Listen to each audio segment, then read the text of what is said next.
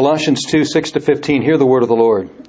Therefore, as you received Christ Jesus the Lord, so walk in Him, rooted and built up in Him, and established in the faith, just as you were taught, abounding in thanksgiving.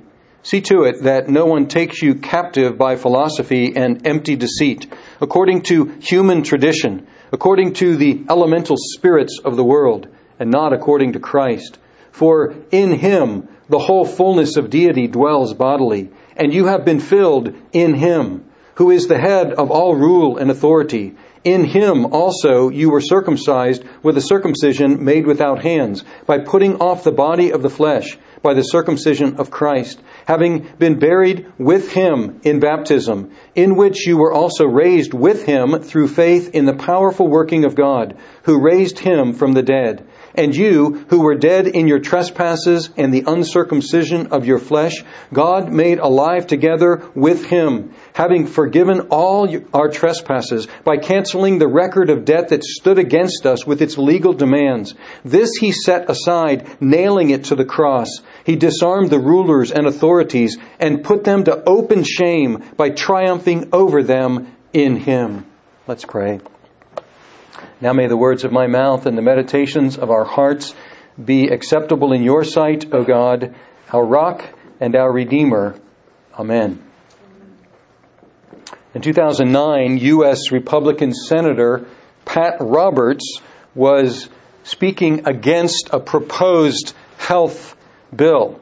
And he said this: I am terribly concerned that we are riding hell for leather into a healthcare box canyon full of spending quicksand, cactus tax hikes, policy briar patches, complete with federal regulatory scorpions, rattlesnakes, and bad news bears. Now, this speech mashes together a whole bunch of images. And it's kind of hard to figure out exactly what the meaning of some of these images are.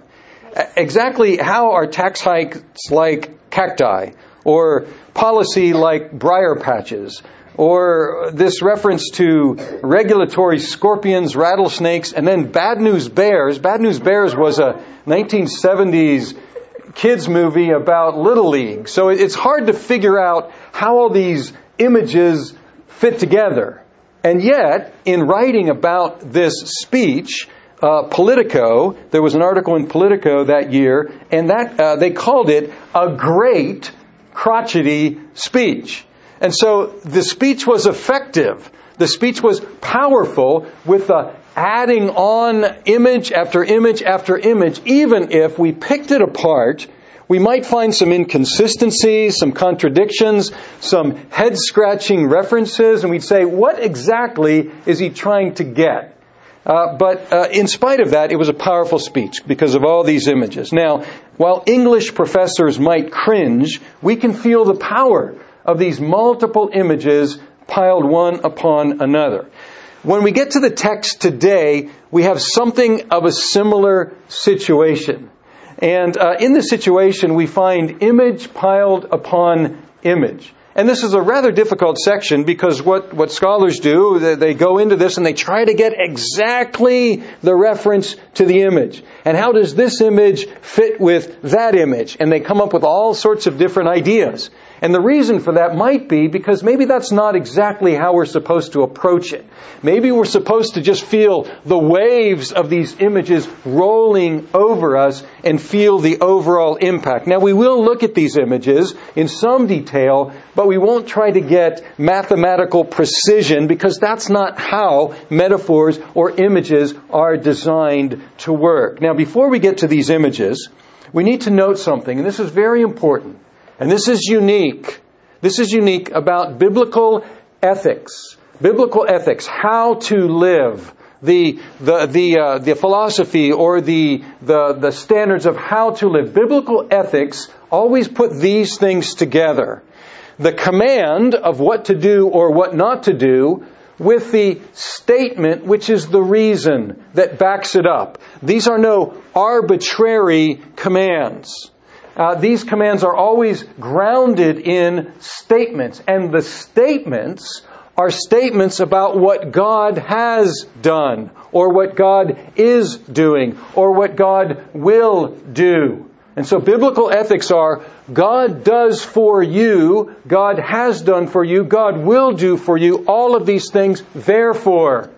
And there are the commands. And we see this even from the beginning in the Ten Commandments. How do the Ten Commandments start? I am the Lord your God, who brought you out of the land of Egypt, out of the house of slavery. Therefore, have no other gods before me. What has He done for us? And then how we respond. Now, sometimes the commands are first, and then the reasons. And sometimes the reasons are first, then the commands. In this letter, in general, the reasons are first, and then the commands towards the end of the letter. But in this section, we have commands first. We have a positive command of something to do, a negative command, something not to do, a prohibition, and then we have the reasons. And in these reasons, we have a piling on of images about what God has done for us in Christ. Did you notice as I was reading this? And I may have in my intonation have emphasized this, but it's an emphasis that's in the text, this repetition of what phrase? In Him. In Him, in Him, with Him. And we've already seen this concept of union with Christ, which is the key to understanding the Christian life and understanding salvation. Now, with that introduction, let's look at these commands in verses 6 and 7, and then and 8, and then we'll look at the statements, the reasons in 8 through 15. So here we have the therefore. As you received Christ the Lord, so walk in Him. And if you want a summary statement of the letter of Colossians, this would not be a bad verse to choose. As you have received Christ Jesus the Lord, so walk in Him. Now, in American evangelicalism, we have this expression about receiving Jesus Christ. And it's a personal sort of interactive thing that we experience with Christ, a personal relationship it's often called. That's probably not the focus here, although that's not ruled out. But the language here is theological, doctrinal language. And it's literally like this. Therefore, as you received the Christ, Jesus the Lord. The Christ, Jesus the Lord. Which sounds like a summary doctrinal statement. And it's not quite certain how we should divide that. As you have received the Christ, Jesus the Lord, or the Christ Jesus, the Lord, but however you put commas in there, the point is that this one Jesus, we received teaching about Jesus, authoritative teaching about Jesus, and He is both the Christ, that is the Jewish Messiah, and He is the Lord. He is God Almighty. He is the ruler and the creator and the sustainer of all things. So this is a very succinct doctrinal statement. And as you have received this message and you have believed this message about the Christ, Jesus, the Lord, walk that way. Walk according to that belief. Walk according to that which you have received. This is not the first time we've heard this. If you go to chapter 1, verse 9 and 10, in this prayer, we find, and so from the day we heard, we have not ceased to pray for you, asking that you might be filled with the knowledge of His will in all spiritual wisdom and understanding, so as to do what? Walk. Walk in a manner worthy of the Lord, fully pleasing to Him. So if you've received this message, walk according to this message. Walk according to the message of Jesus, the Christ, the Lord.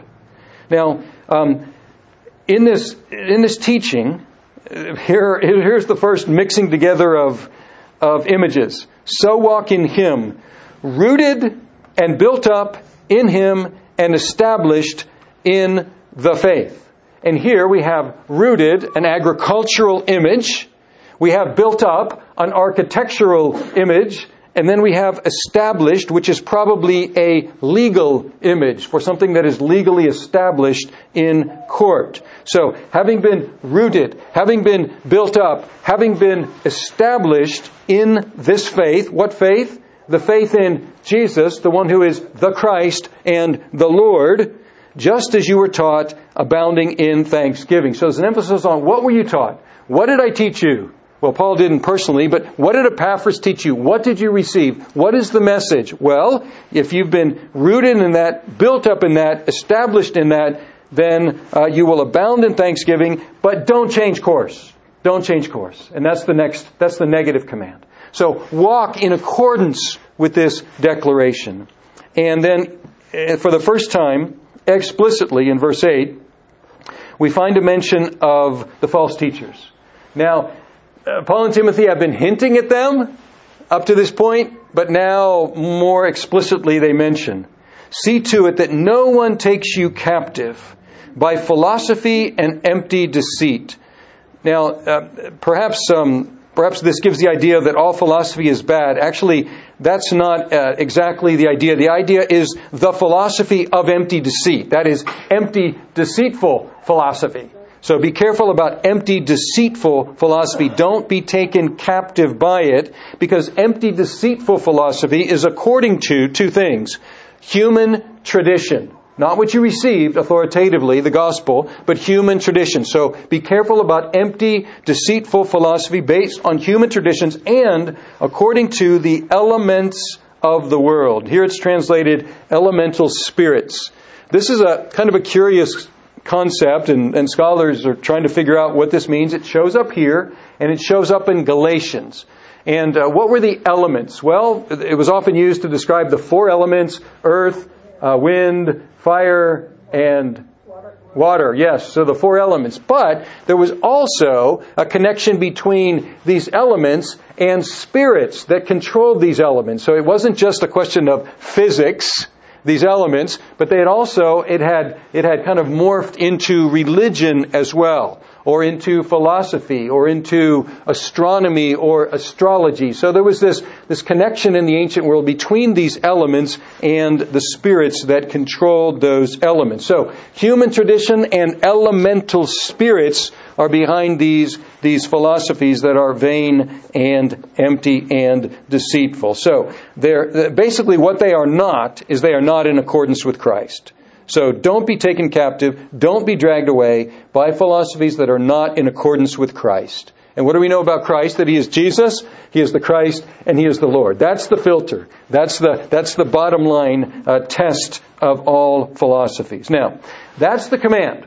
Walk in Him and don't be dragged away. Simple enough. And then the question is, if any of your parents, you tell your child to do or not to do something, and what do they say? Why? Why should I? Why shouldn't I? Well, glad you asked. Here we have the answer. And it's very clear. It's a major answer. It would have been sufficient, this one answer, but then he brings it out, or they bring it out in 5 different images. So in verse 9, here's the explanation. For in Him, the whole fullness of deity dwells bodily. For in Him, the whole fullness of deity dwells bodily. Now, we have already seen this word fullness, but it wasn't spelled out. In chapter 1:19, it says, for in Him all the fullness, and we fill it in, of God was pleased to dwell. But actually it just says, for all the fullness was pleased to dwell. A little bit ambiguous. The fullness of what? There's no ambiguity here the second time. It says, all the fullness of deity, of Godhood, of Godhead, dwells bodily, physically, fleshly in the Christ. And so this is the bottom line argument. He is the chief and ruler over all authority. If you see in verse 10, who is the head, the chief of all rule and authority. So, what's the idea? The idea is, He's it. You can't get any higher. You can't get any better. You can't get any greater. You can't get any more supreme. if you want the maximum, if you want the bedrock, if you want the truth, you have to go to the one who is the creator of all. And where is that creator? Where do we find that creator? Where does he dwell? Well, he actually dwells bodily in the person of Jesus Christ the Lord. Now, that's an astounding statement. But that is the basic declaration of Christianity. And so the message then is there's no reason to look elsewhere. Why would you look elsewhere? Why would you look to human traditions? Why would you look to elemental spirits? Why would you go elsewhere when the fullness of God dwells in Jesus Christ, who is the Lord? And in addition to that, it says in verse 10, and you have been filled in Him. You have been filled in Him. Now here, it doesn't say filled with what?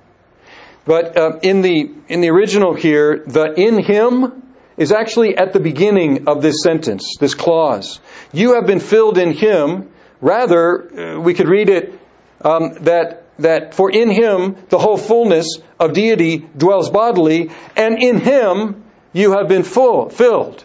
Now it doesn't say filled with what, but the emphasis is not on the what, the emphasis is on the where, or in whom. So, in Him dwells the fullness of God, and in Him you have been filled. So why go elsewhere? If this is where you get filled, if this is in whom you get filled, why would you possibly go elsewhere and look for anything else? And now we have the images. And we have 5 of them. And in these images, we find how we have been filled. Here's the filling up. And the first image is circumcision. Oh, by the way, what's the message? Somebody stops you on the street and says, what'd you do this morning? I went to church. What'd you do in church? Well, we worshiped, we ate and drank together, we heard the Word of God read and preached. What was it? It was Colossians. What's that? It's a message about Jesus. Well, what's it say? This is what it says. Christ only, not Christ plus. Christ only, not Christ plus. That's the summary here. Why Christ only? Because in Him, the whole God dwells bodily. That's why Christ only, not Christ plus. Now, first image, circumcision. In Him also you were circumcised with the circumcision made without hands, by putting off the body of the flesh by the circumcision of Christ. This is not easy here to interpret, but we need to start with this idea. In verse 13, we find out, well, we already knew this, but it's emphasized that the people who were reading this letter were Gentiles. They were non-Jews.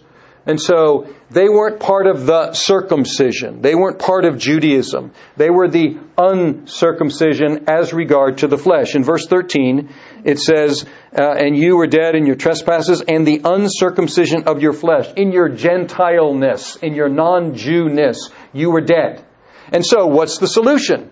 Well, the Jewish solution would be, and it looks like some of these philosophies that were invading the Colossian church were Jewish philosophies. So the Jewish answer would be what? You're uncircumcised in the flesh, what do you need? Well, you need circumcision in the flesh. That will take care of your uncircumcision in the flesh. And here, on the contrary, Paul and Timothy are saying, no, in Him, in Jesus, in Him you were circumcised. With what kind of a circumcision? A circumcision made without hands. You don't need this operation to be right with God. You don't need to become a Jew to be right with God. You need a circumcision, but a circumcision made without hands. And what is that? By putting off the body of the flesh by the circumcision of Christ. Now the question here is this. What is this circumcision of Christ? What is this putting off of the body of the flesh? And there are 2 ideas. One is that it's the circumcision that Christ performs on us. That He performs this circumcision and puts off the body of our flesh. That is our sinful nature. The other interpretation is the circumcision of Christ is the circumcision that Christ experienced on the cross. So that we are the body that was put off, the body of the flesh was put off, was Christ's body. That on the cross, it wasn't just a little piece of His flesh that was damaged. It was the body of His flesh when He was crucified on the cross. So it's the crucifixion of Christ is the circumcision of Christ. And that we are in Him have that circumcision as well. We participate in that circumcision. Now, I think the second of those is probably the right interpretation, focusing on the fact that Christ was crucified, cut off in the flesh, and that we experience circumcision in Him, in union with Him. That's the first image. The second image is baptism. And baptism here symbolizes burial. Verse 12. And what does burial symbolize? Death. So burial is, when we bury somebody, we're not hoping anymore, are we? We're not saying that maybe, perhaps, there's some remedy here. Burial is the final step of death. It's saying this is over. And it says, in Him you were, in verse 12, having been buried with Him in baptism. So here baptism is the symbol of being buried. And perhaps thinking of immersion in water as being buried with Him in baptism. And this image, this reference to baptism, then says, in which you were also raised with Him. Now, there's some ambiguity here. This in which could also be another in whom. Either way is grammatically correct. So is it referring to buried with Him in baptism, and in that baptism you were raised with Him? Or in Him, in Jesus, you were raised with Him. And I prefer to read it as in Him. So, having been buried with Him in baptism, so baptism symbolizes death and burial, in which, or rather in whom, you were raised with Him through faith in the powerful working of God. So this is the second image. Circumcision is the first one. The second image is baptism, which means death, and then being raised. So the image is death and resurrection. The means of being buried with Christ is baptism. The means of being raised with Him is faith in the working of God who raised Him from the dead. So, buried with Him in baptism, and then in Jesus you were raised with Him through faith in the powerful working of God who raised Him from the dead. So, the in Him. What happened to Jesus happened to those who are in Him. Jesus was circumcised on the cross. We're circumcised in Him. Jesus was buried. If we're in Him, we were buried. And Jesus was raised. If we're in Him, by faith, we are raised as well. The third image. Now, this is where there's a little bit of kind of overlap here, because it backs up to when we were dead. And so we just read about being raised, and now we go back to death again. So there's some overlap in these images here. So the third image is, you were dead, God made you alive in Him. Verse 13. And you, who were dead in your trespasses, violations of the law of God, and in the uncircumcision of your flesh, which is being Gentiles, and Gentiles are by nature separated from God, God made alive together with Him, having forgiven us all our transgressions or trespasses. So, this image backs up to when we were dead. It says we were dead because of our own sins, dead because we were Gentiles, separated from God. And the solution was for God to make us alive together with Christ.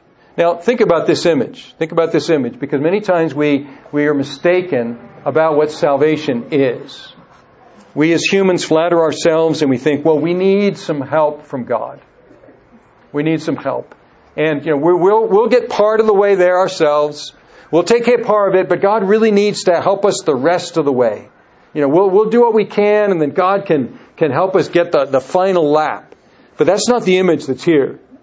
We were, what? Dead. Dead. Hopeless. Unable to do anything to move ourselves towards God.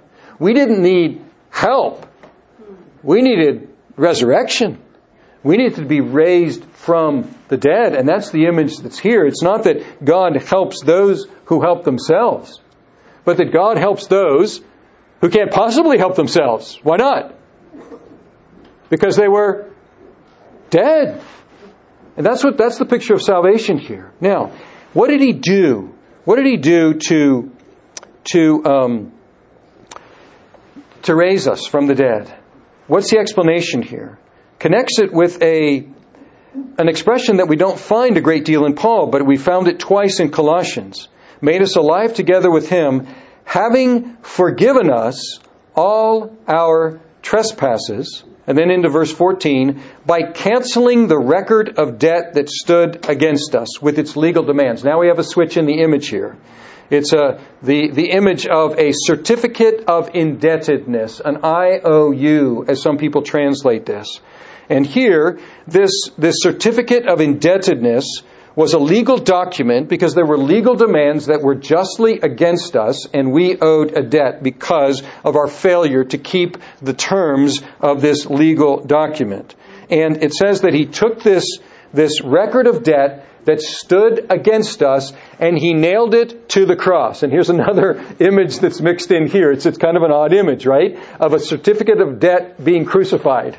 And so here, like I say, there's some overlap, and there may be some inexactitude, a lack of mathematical precision, but we're getting the image here piled upon image, and now we have this certificate of a debt that is saying, you owe, you must pay. And that certificate of debt was crucified, was nailed to the cross. We might think of the custom that used to exist, apparently not so much anymore because people don't pay off their houses anymore, but there used to be this mortgage burning back in the last century, and apparently that's considered to be in bad taste now, to kind of boast that, hey, I paid off my mortgage, sorry you haven't. But there used to be these parties where you'd get your friends and family together and you would physically burn the mortgage because the debt was paid. Well, here, the mortgage, the IOU, the certificate of indebtedness has been burned. It has been crucified. It has been nailed, and there is no more debt. It has been paid. And therefore, that's how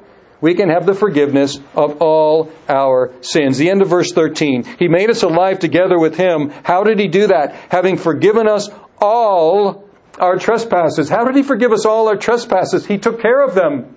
He paid them. He nailed them to the cross. And so they are no more.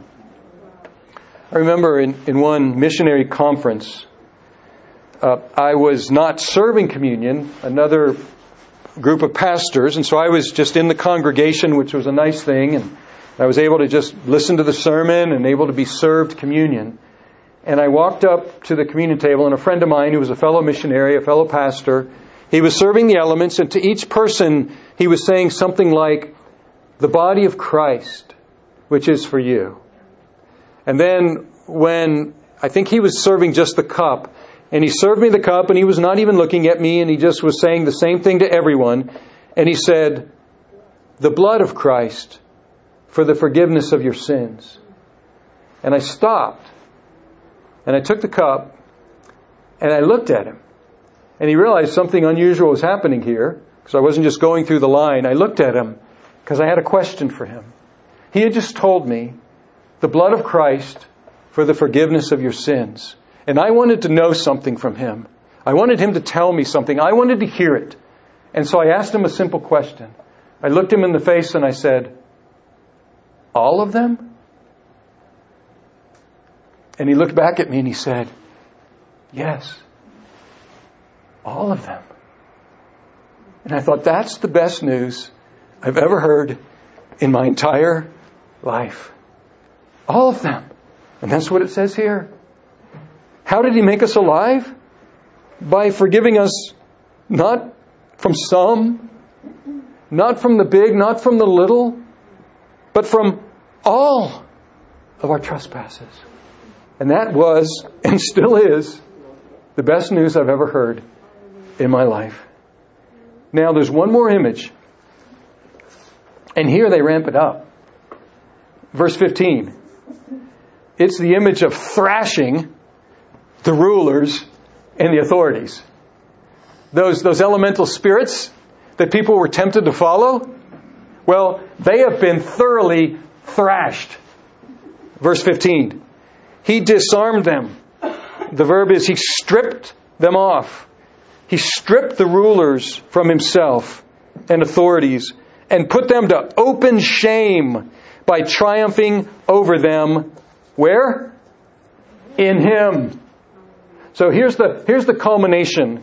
It's the thrashing of those elemental spirits. It's the thrashing of those rulers and authorities that He Himself created, and they rebelled against Him. This is a victory dance at the end of this section. And the background to this may be the Roman custom that we might find appalling, but the Roman custom of taking those conquered soldiers from the other tribes and other nations and parading them through the streets of Rome to trash talk, to taunt, to emphasize the victory that they had celebrated over these other armies. And that may be the background here. So in Him, what is God doing? God is taking these rulers and authorities, and He is parading them through the streets to show that His victory over them has been complete and total. So why? Why would anybody want to go after them?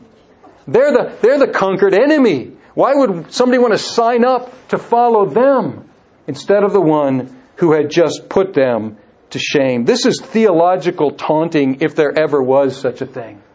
This is theological smack talk, where Paul and Timothy are kind of dancing around here and in this victory that God has accomplished in Jesus over these rulers and authority. At the risk of piling up too many sports images, this is the spiking of the football in the end zone after the 80-yard pass that wins the final championship. This is the hitting the tennis ball into the stands after winning Wimbledon. This is the casual walk around the bases after the walk-off home run to end the World Series. This is the ripping off the jersey and spinning it around in the air after winning the World Cup on a hat trick ended with a bicycle kick. Okay? This is the hanging on the rim after the 360 slam dunk to end the NBA Finals and walk off with the victory. You see, this is taunting. This is victory celebration. But it didn't look like it, did it? It looked like a Galilean peasant being hung on a Roman cross. That's what it looked like at the time. It looked like a victory celebration, didn't it?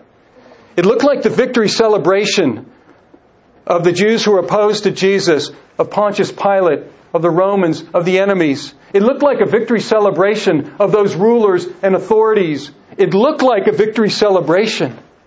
And it looked like Jesus was the one who had been thrashed. Because He was there, dying on a cross. That doesn't look like a taunt. That doesn't look like a victory. That doesn't look like conquering. And for that reason, Christians are sometimes tempted, like these Colossians, to say Jesus plus instead of Jesus only. A Galilean peasant dying on a Roman cross just doesn't look very impressive. Maybe we should clean that up a bit. Maybe we should add something more impressive to that. Maybe we should fish around in the world's ideas and see if we can come up with something that would clean this idea up a bit and make it a bit more respectable in the world's eyes, rather than a crucified man dying. But we need to remember something, folks. Jesus is not the Christ, the Jewish Messiah, and the Lord of all, in spite of that embarrassing incident that took place on the cross. Jesus is the Jewish Christ, the fulfillment of all the hopes and expectations of Israel, all the promises of God throughout the Old Testament, and He is the Lord of all things visible, invisible, thrones, powers, dominions, authorities, things to come, things present, things future, things past. He is the ruler of all, not in spite of dying on the cross. but because He died on the cross and God raised Him from the dead. Let's pray. Hallelujah. Hallelujah. What a Savior. Hallelujah. Lord Jesus, the Christ, the Lord of all. Because you died, because you were circumcised on the cross, because you were buried, because God raised you from the dead, because you thrashed those rulers and authorities, and you did so in the most unexpected manner possible, by dying on a Roman cross. Lord, keep us from looking for anything else. Keep us from looking for philosophies, traditions, ideas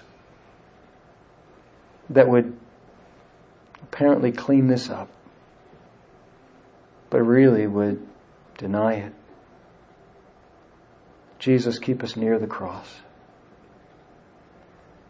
And help us to walk.